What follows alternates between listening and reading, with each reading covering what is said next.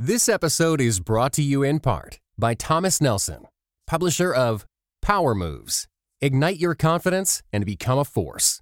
Written and narrated by best-selling author Sarah Jakes Roberts, and is available everywhere audiobooks are sold. Welcome to the Grace Enough podcast. I am your host, Amber Cullum. Today, I sit down with licensed therapist and author Nicole Zasowski. We discuss the heart behind her newest book, What If It's Wonderful? After multiple miscarriages, a cross-country move, and an unexpected diagnosis, Nicole became practiced in praying for the miracle while preparing to mourn. I think so many of us can relate to that. As she dug into scripture, she realized God's heart for celebration as a rhythm, not just in response to an event, was foundational. That is what we dive into in today's conversation. This is a topic that is near and dear to my heart, and I am convinced that after listening today, you may approach celebration differently. As always, if today's conversation resonates with you, share it with a friend. Your support and sharing is what helps me continue creating the show week in and week out. Good afternoon, Nicole, and welcome to the Grace Enough podcast. Oh, I'm so happy to talk with you today. This is so exciting. Yeah, I'm looking forward to sharing your message because as my listeners know, I have kind of big feelings about being able to celebrate and grieve and do both at the same time. And so before we get started with that conversation, share a little about yourself, your family, and tell everybody what you do on a day-to-day basis. Yes. So I live in Connecticut, just outside New York City. So it's this strange juxtaposition of a tiny little beach town, but only about 45 minutes from Manhattan. And I live here with my husband and 3 young children.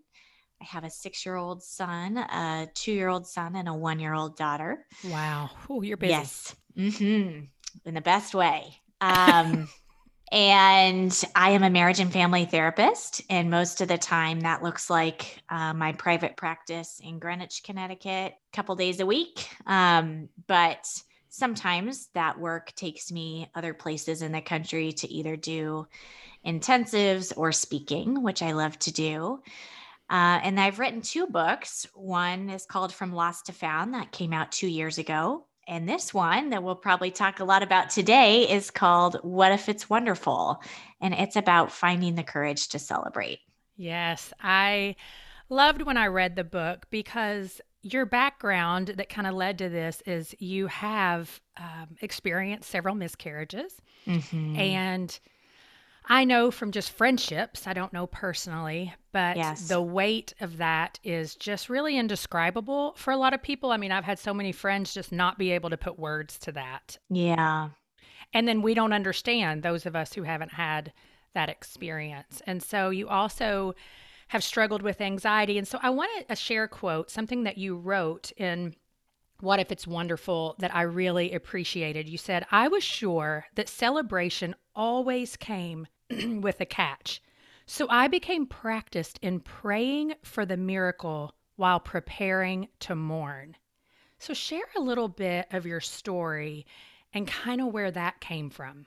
Yes, I love that question because a lot of people see that it's a book about celebration, or they see even though the background is a dark navy, they see the confetti on the front and they think, oh, she is really, celebration comes naturally to her. And she has told us all how to do this.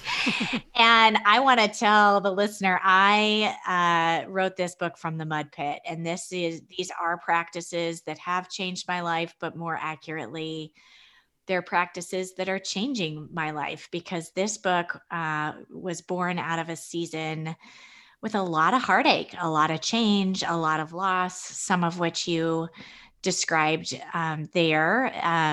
We moved across the country. We had seasons of infertility, and then we lost 5 babies to miscarriage in about 4 years.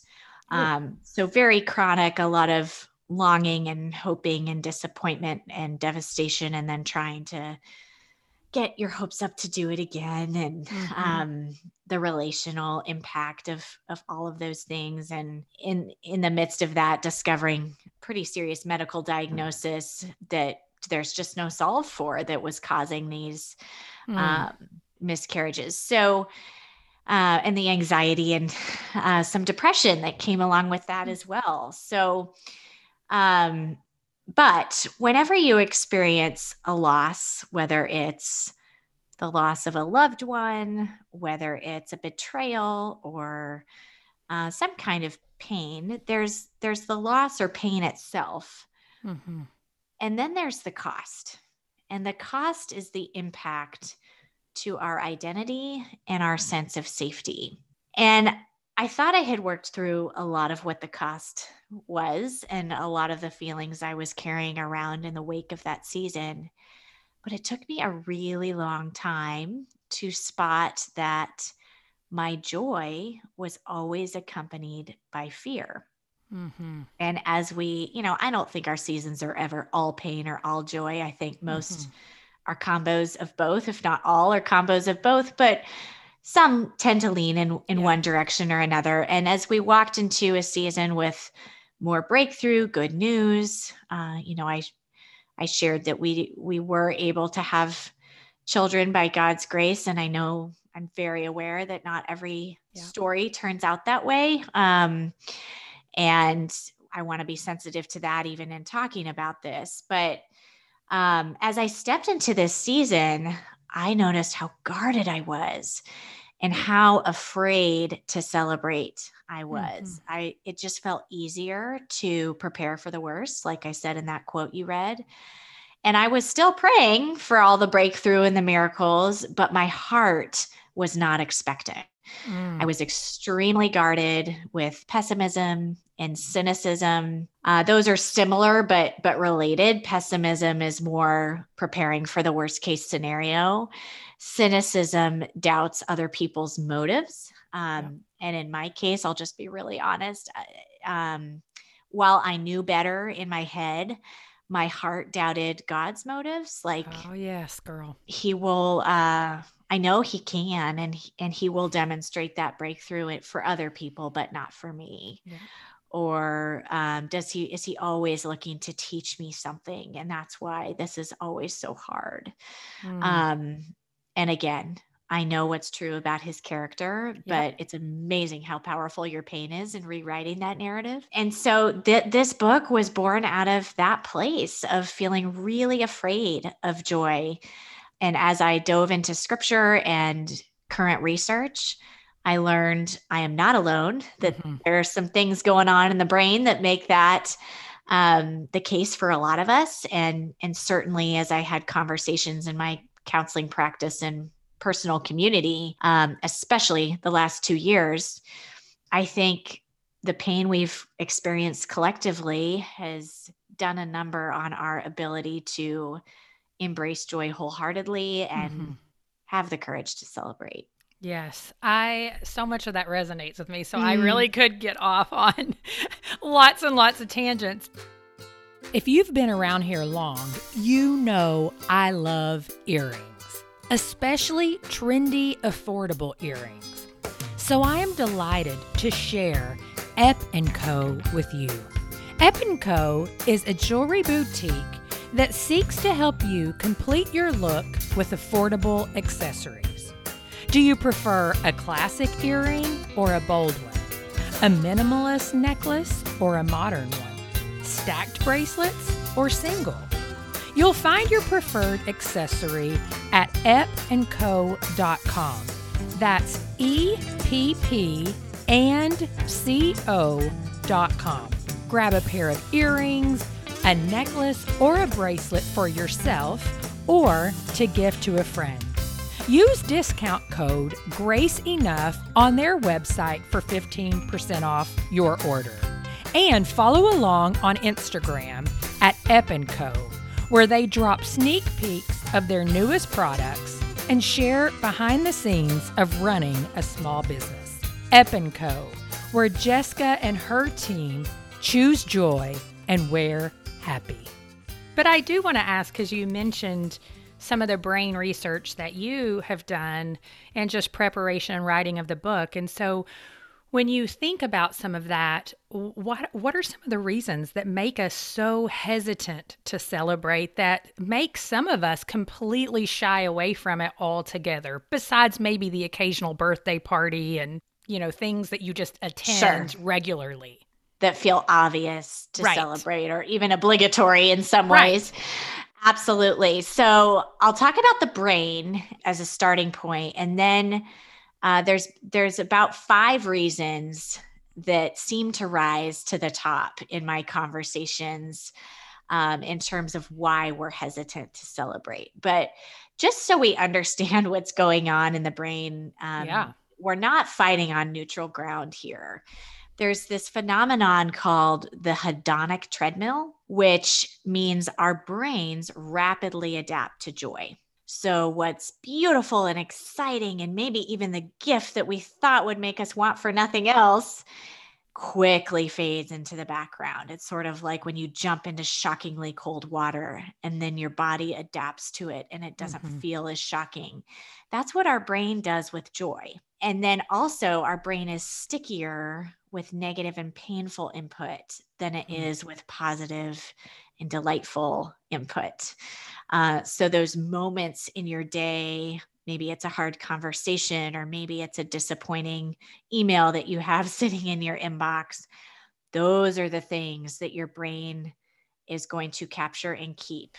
And sadly, your brain is very efficient and does not want to hang on to things that it doesn't think are important. And sadly, a lot of those are the everyday joys that we can experience, and we can talk about a practice to counteract that maybe later. Yeah. And then the third thing is just our tendency to tell our joy how it can be improved upon. So, it's like, why? I know. So you sit down, maybe you've given a presentation at work, for example, or maybe you've given your testimony at church or shared something to a group of people. And you sit down and you think, that was so fun. I saw the nods, and it felt like what I was saying, like the Holy Spirit was speaking through me, and it seemed like it was really connecting. And this person said this kind thing afterward. And then you start saying, but who wasn't there? Mm-hmm. Or what could I have said that it would have been better if I said this? Yep. Or I forgot to include that. Or this person said it was really good. They didn't say it was great. We start telling it's our so joy. Crazy how true this is. I know. And I really, when I read this in the research, I thought, oh my goodness, how often am I doing this? And so, a lot. Yes. So that just shows us we're not, when it comes to joy and celebration, our brain in its natural state is not usually our help. And there's some practices we can do to rewire our brain, which is the hopeful part.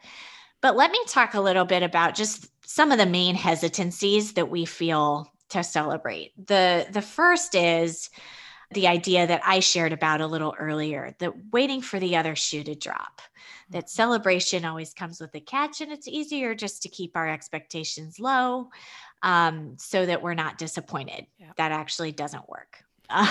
But we give it a good try, don't we? We sure do. The second reason is that we've approached celebration as more of a reward waiting for us on the other side of the realization of a dream or a goal achieved or some sort of shift in circumstances. And we haven't seen it as a rhythm or a practice that can help us cultivate joy. So a lot of us are just waiting for a reason to celebrate. And maybe we don't think that we're hesitant to celebrate, but we're making it contingent on a certain set of circumstances. Mm-hmm. The problem is that's usually a mirage, because when we get there, oh no, the criteria has changed. We need this Man. in order to celebrate. Yeah. And it really narrows our vision of what celebration is, and is super disempowering to think of it that way. A third reason is, we have pictured celebration as self-aggrandizing, and we're unsure of how to reconcile the invitation to celebrate with our value of humility. What does it look like to do that well? The fourth is, we're all a part of community, and not everybody is living the same kind of season at the same time. And often our celebration might bump into somebody else's pain. And so rather than doing both together, sorrow and celebration together, we just stay quiet about both experiences. Either we don't want to, if we're the one who's in sorrow, we don't want to rain on somebody else's parade. And if we're the one celebrating, we don't want to further hurt somebody's sorrow. And then the fifth is, a lot of us have a really good picture of what it looks like to engage with God in our pain. And maybe even some of us, like me, because this is one of my main hangups, have experienced God's closeness and the growth and the both spiritually and emotionally that come from those painful seasons. And I was afraid of losing that if I embraced joy in my life. I thought, oh, that intimacy that I have with Christ in the dark, what will that look like in the light? And I was sad, having grown up in the church my whole life, that I didn't have a great picture for what it looked like to engage with God in my joy. Yeah. And so those are the five, and that's not an exhaustive list, but those are the five I hear most often. Right. Well, and that's a perfect lead in to when you do talk about in the book how the Christians that you stood shoulder to shoulder with, that it was very common that you hear, we learn prayer, fasting, all of these spiritual disciplines, but we don't really learn about celebration. And our family does a Shabbat practice on Friday nights that kick into Sabbath. And it's great because so we didn't know anything about that, but that is a celebration. We've made it to the end of the week, Yes. And so it's just something simple and special for our family. It doesn't have to be this elaborate, oh, Dad won a new job today, so we're going to celebrate. Yes. And so talk about that a little bit. What does God's word say about celebration? Because really, it's all through the Old Testament. He didn't just ask for sacrifices. Yes. And I love that you brought up your Shabbat tradition, because when I dove into scripture, and you're right, both the Bible and Jesus's life are bookended by celebration. And the Old Testament really beautifully outlines a lot of the feasts and festivals that God's people practiced regularly. And what I noticed about those Old Testament feasts and festivals that are described in more detail there, what stood out to me was that they are practiced in rhythm. So the Israelites didn't celebrate because they were in the mood to do so, or because they had achieved something fabulous, or because all of their work was done and they had earned this celebration. They celebrated because it was time to do so. And anchoring our celebration in that rhythm as a practice, like you and your family every Friday night, is a way of making celebration about remembering God and his faithfulness and goodness, and not a reward for our own. And not that, I think we should absolutely celebrate that job promotion or that birthday or, the test that you totally nailed or whatever it is. But I think we've limited our celebration to that. And I think it's not only disempowering, but really disconnecting. And so, scripture, that's one of my favorite things that scripture highlights about celebration, is that, the food, the tradition, the timing of it is all meant to anchor us in remembering who God is and Yeah. his faithfulness. Yes. It's so true. And it's interesting because, I mean, I think we do that somewhat on Sundays, but we still don't really always frame it in that way, right? Like our Yes. church tradition, I think probably initially started somewhat in that way, but Mm-hmm. we haven't quite framed it or taught people maybe this is celebratory. Right. And I think part of that is we tend to emphasize what you shouldn't do on Sabbath. Don't work. Don't get ahead of your week. Don't, instead of thinking, wow, what can we add to that day to Yeah. make it really special? Yeah. And again, doesn't need to be a lot of money or take a lot of time. We're not talking about a full-blown party every Right. week, although that does sound really fun if you're gifted in that area. But somebody else do the planning. Yes, I would need somebody else in that department. Me too. But, just the same meal every week that feels special to your family, or a certain question you ask around the dinner table. Because on the far side of these rhythms, once they become habitual, Mm-hmm. what this does is then your body, it becomes embodied, and your body remembers what this means. So it smells the meal that you've chosen to prepare every week, and you might open the windows and feel that breeze moving in and out of your kitchen, or light a certain candle, and all of a sudden that then cues your body into a place of celebration, your mind and heart, because it knows those rhythms and it's following. Have you heard of the Dwell Bible app? It is inspired by the psalmist who encourages us in Psalm 119 to hide God's word in our hearts. And I found one of the best ways to do that is by listening to God's word on the Dwell Bible app.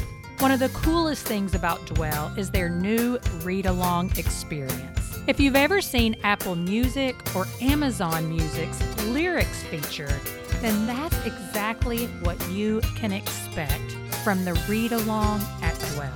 Big, bold text, accompanied with beautiful backgrounds that scrolls as the narrator reads to you. I love Dwell's variety, from translation choices to daily Bible reading plans to scripture playlists that speak into your mood or current life situation. My favorite thing about Dwell is being able to search a specific word or topic that I want to dig into, and then immediately listening to those scriptures. It's easy to use and enhances my time spent in God's Word. Today, we're offering a discount. Go to dwellapp.io/graceenough to get 10% off a yearly subscription, or 30% off Dwell for life. That's dwellapp.io/graceenough, or see the link in our show notes. Start committing to Scripture for the rest of this year or for life with the Dwell Bible app.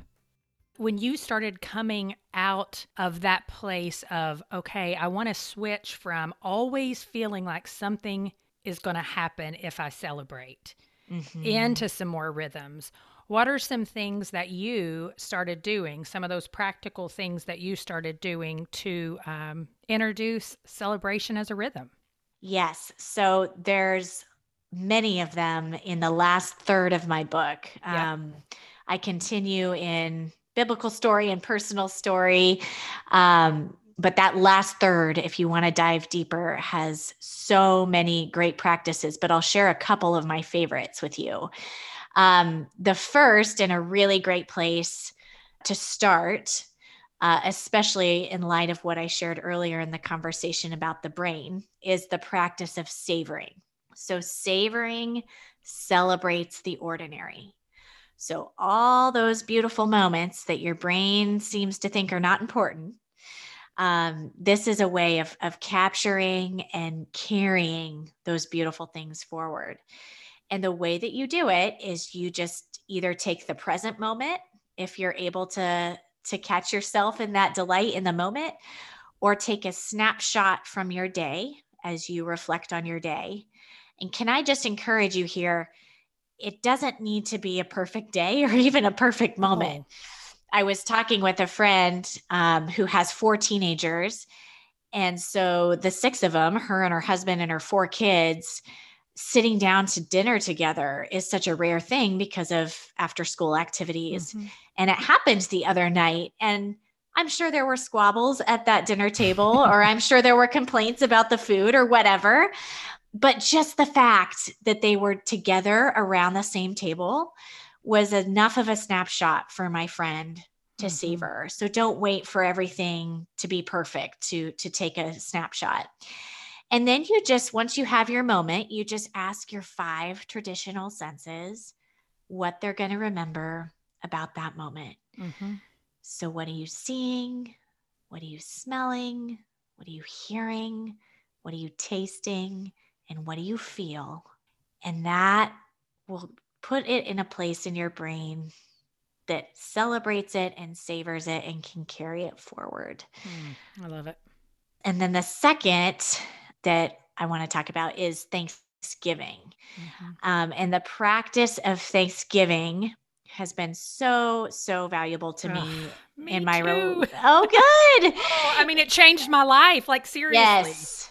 When I was going through depression, I mean, Yes. it changed my life. And my husband was like, I need you to tell me 5 things you are thankful for right now, because you are on a, like, and then I just started writing them down. And so you go ahead, but it really is transformative. It is. And, you know, I think we talk so often about gratitude, and gratitude, you know, we can't walk into a boutique, it seems, without seeing a gratitude journal or jar. And I think that's a beautiful thing, because there is so much value in noting and naming what we're grateful for. And the research says it does increase our joy. You know, when we note it, we're changing our perspective, because all of a sudden we're scanning our days for the good.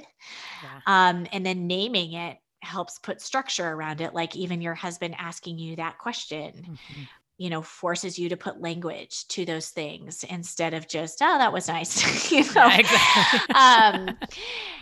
But what we don't often talk about is that Thanksgiving, actually expressing the gratitude that we feel, doubles the joy that we glean from gratitude. Wow. So when I'm able to tell someone in my life, this is the difference you make by being in my life, and here are the ways I've grown and been encouraged because of your presence in my life. And I love A, B, and C about you. And thank you so much for your friendship. When we're actually able to express it versus simply feel, I would have felt joy had I reflected on my friend and felt grateful for her. But when I actually get to express that gratitude to her through Thanksgiving, this is the avenue we've been given to celebrate the gift with the giver. Yes. So even in my prayer life, you know, I talked earlier about how I didn't really know what it was like to interact with God in my joy. Thanksgiving is our way of celebrating the gift with the giver. And it's such a gift too. And I know people who are listening have heard me say things like this, but we at times, whether it may be on a Shabbat or it may be just somebody's birthday or something like that, but around the table, you know, turn to your left and tell the person beside you something you love about them. Yes. And that can feel so uncomfortable at first, because I remember when my mother-in-law first started having us do, like for a while, when it was like my sister-in-law's birthday, she'd say, okay, we're all going to say something about Michelle that we love. And that can feel real uncomfortable, but it is such a gift. And I love that you said it's, you know, the gift is for you, for the gift. It goes back and forth, right? Both people are just so like, oh, wow. I mean, I feel so much more joy just from having received that. Yes. So families, start doing that with your kids. It's a really good practice, especially for those little squabbling siblings. I I know my younger too. I'm always like, you all need to say something nice about each other. No one's Yes. allowed to leave until you say something nice to each other. So anyways, you do talk a lot about though how celebration and escapism obviously are not the same thing. Yeah. Talk about that a little bit. And the reason I talk about that in my book is I think celebration has been misbranded as sort of blowing off steam or somehow something that takes us away from Christ instead of a practice or an avenue of engaging with God. Mm-hmm. And so celebration at its best, like we talked about, is a rhythm of engaging with God. It helps us lean in and stay connected to our senses, to our relationship with God, and to our relationship with other people. It's a intentional action, whereas escapism is a reaction.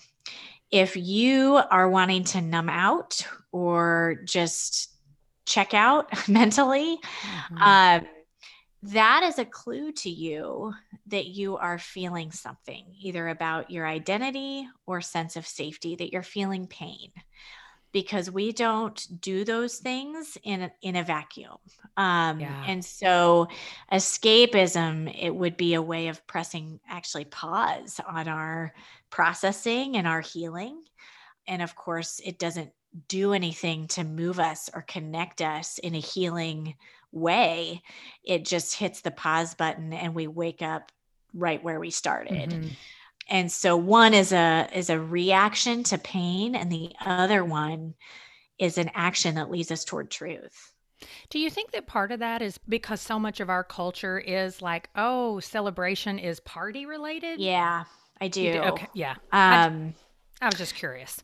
Yes, I think we have really narrowed our celebration to a party or something that's selfish, even or self-aggrandizing. So I just need to do this, wild and crazy thing for me, or have this boisterous celebration for me and check out of life. And I think it is neither selfish nor escapism. Yeah, I love that, because I do think if we could begin to just apply the appropriate definition to the way God sees celebration, we would start seeing smaller, more intimate things as celebratory, that it doesn't always have to be this big, elaborate event to be a celebration. Yes, exactly. So tell me this, in your practice of celebration, what did you discover about the character of God? One of my clients describes this picture. It's like a pencil drawing, I think, in her dad's office of, it's a pencil drawing of Jesus, and he's laughing. She calls it the laughing Jesus. I love it. And she and I talk about that quite a bit, because it runs counter to a lot of the images that we receive about who God is. And so, yes, I knew a God who was at the center with me of my pain and so present in that place. And his breath was close on my face in that heartache. And I was so aware of the comforting elements of his character. But I also know him to be the center of my celebration, that he loves our joy because he is joy. He wants to draw us more into what that means. And what I mean by that is a lot of the disappointment I've realized that I've experienced in my life. Of course, I naturally feel disappointed with a no or a loss, or, the things that are naturally disappointing. But I think I've been more disappointed or devastated because I've expected more joy from a gift than it was meant to give. Oh, yes. And so we should absolutely delight in the gifts that God gives us in our lives. But Christ warns us, just make sure they're not standing awkwardly in the wrong position, because what sits at the center of our affection will determine the satiation of our joy. And so if Christ is not at the center of our celebration, the satiation of our joy run out. It will wane over Yeah. time. One of the people who really taught me how to celebrate, his name was Brewster McLeod, and he was a youth pastor for years. That's not when I got to know him, but he stepped aside from being a youth pastor into doing special needs ministry. And he was one of the first people like in the U.S. to really get a ministry like this going years and years ago. Cool. It really was cool. But he had these little cards, and it was a picture of Jesus, but he had a party hat on. And some people had such a problem with that because they were like, I mean, it's heresy. And the special needs adults and the people serving in that capacity loved that because that was what Yes. his point was. Yes. His point all along was that Jesus is not just the suffering Savior. There's more complexity to him. While that's enough, there is more to him than that, and we need to know both. So beautiful. Yes. And I even hear that in language a lot, right? So Oh, yeah. Jesus came to suffer for our sins. Well, no, he was willing to suffer for our sins and meet us in that place of heartache and brokenness so that he could celebrate with us as his children, being united with him once and for all. So it was not the end in and of itself, but a means to an end. And the end looks like celebration. Revelation is clear about that, as unclear as our pain can be right now. And as many answers as we're walking around without, we do have that clear answer that what is dark today will not be dark forever. Nicole, as we begin to close out here, I know that this book is a labor of love. And so for someone who is just really in that place of like, this is resonating with me, like I want to learn how to embrace the celebration, what are you hoping that this book really speaks into them? So many things. I think, well, one thing that I just want to press into the palms of the listener, if this is feeling like, yes, I so want to find the courage to celebrate, but my pain feels like it's holding me back, and it's really hard to find the courage to celebrate. I think about Elizabeth and Zechariah, and I talk about this in the book because they both walked through a season of heartache with their own infertility journey, and there was all this social stigma that went along with that. And they're in their old age and they walk faithfully with the Lord, both of them, and receive the same news from the angel of the Lord that says, you are going to have a child. And of course, we know that child ended up being John the Baptist. And Elizabeth just receives that news so readily, even after so much pain. She is my hero, my example, when I'm trying to cultivate an expectant heart. She just really trusts the Lord's gift, even in the wake and in the midst of her pain. And we see that Zechariah is unable to do that. And of course, he is silenced for a time. He wants the proof before he's willing to trust the promise, because he's trusted God as his comforter, but he's never known him as his celebrator. And that's harder to trust. But this is what I love. Zechariah still gets to father John the Baptist. He still gets the gift. Yeah. And people have asked me, do you think I need to demonstrate a certain level of hope or an expectant heart before God is willing to intervene in my circumstances and I can celebrate? And I just want to press into your palms, God's faithfulness is not dependent on your faith. His goodness is not a function of your goodness. There is just simply so much joy available to us when we can take God at his word. As Elizabeth said, blessed is she who has trusted what God has spoken to her, who has believed what God has said to her. And so that's the direction I would encourage us all to move in, but know that I don't look like that on more days than not. I'll just confess that on your podcast. Yeah, me neither. Yeah, I take my title for the book is What If It's Wonderful?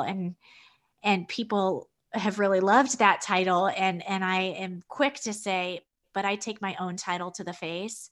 all the time. Yeah. Yeah. This is not my natural set point.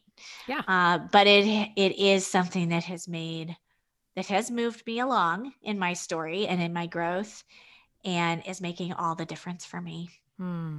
Thank you so much for sharing this with us. Aw. I appreciate you. So what are your takeaways from my conversation with Nicole? Hop over to Instagram and send them to me at GraceEnoughPodcast_Amber. And while you're there, share the episode to your stories or direct message it to a friend. You can also send me a message and share it on Facebook. Thank you for listening to the Grace Enough Podcast. Tune in next time.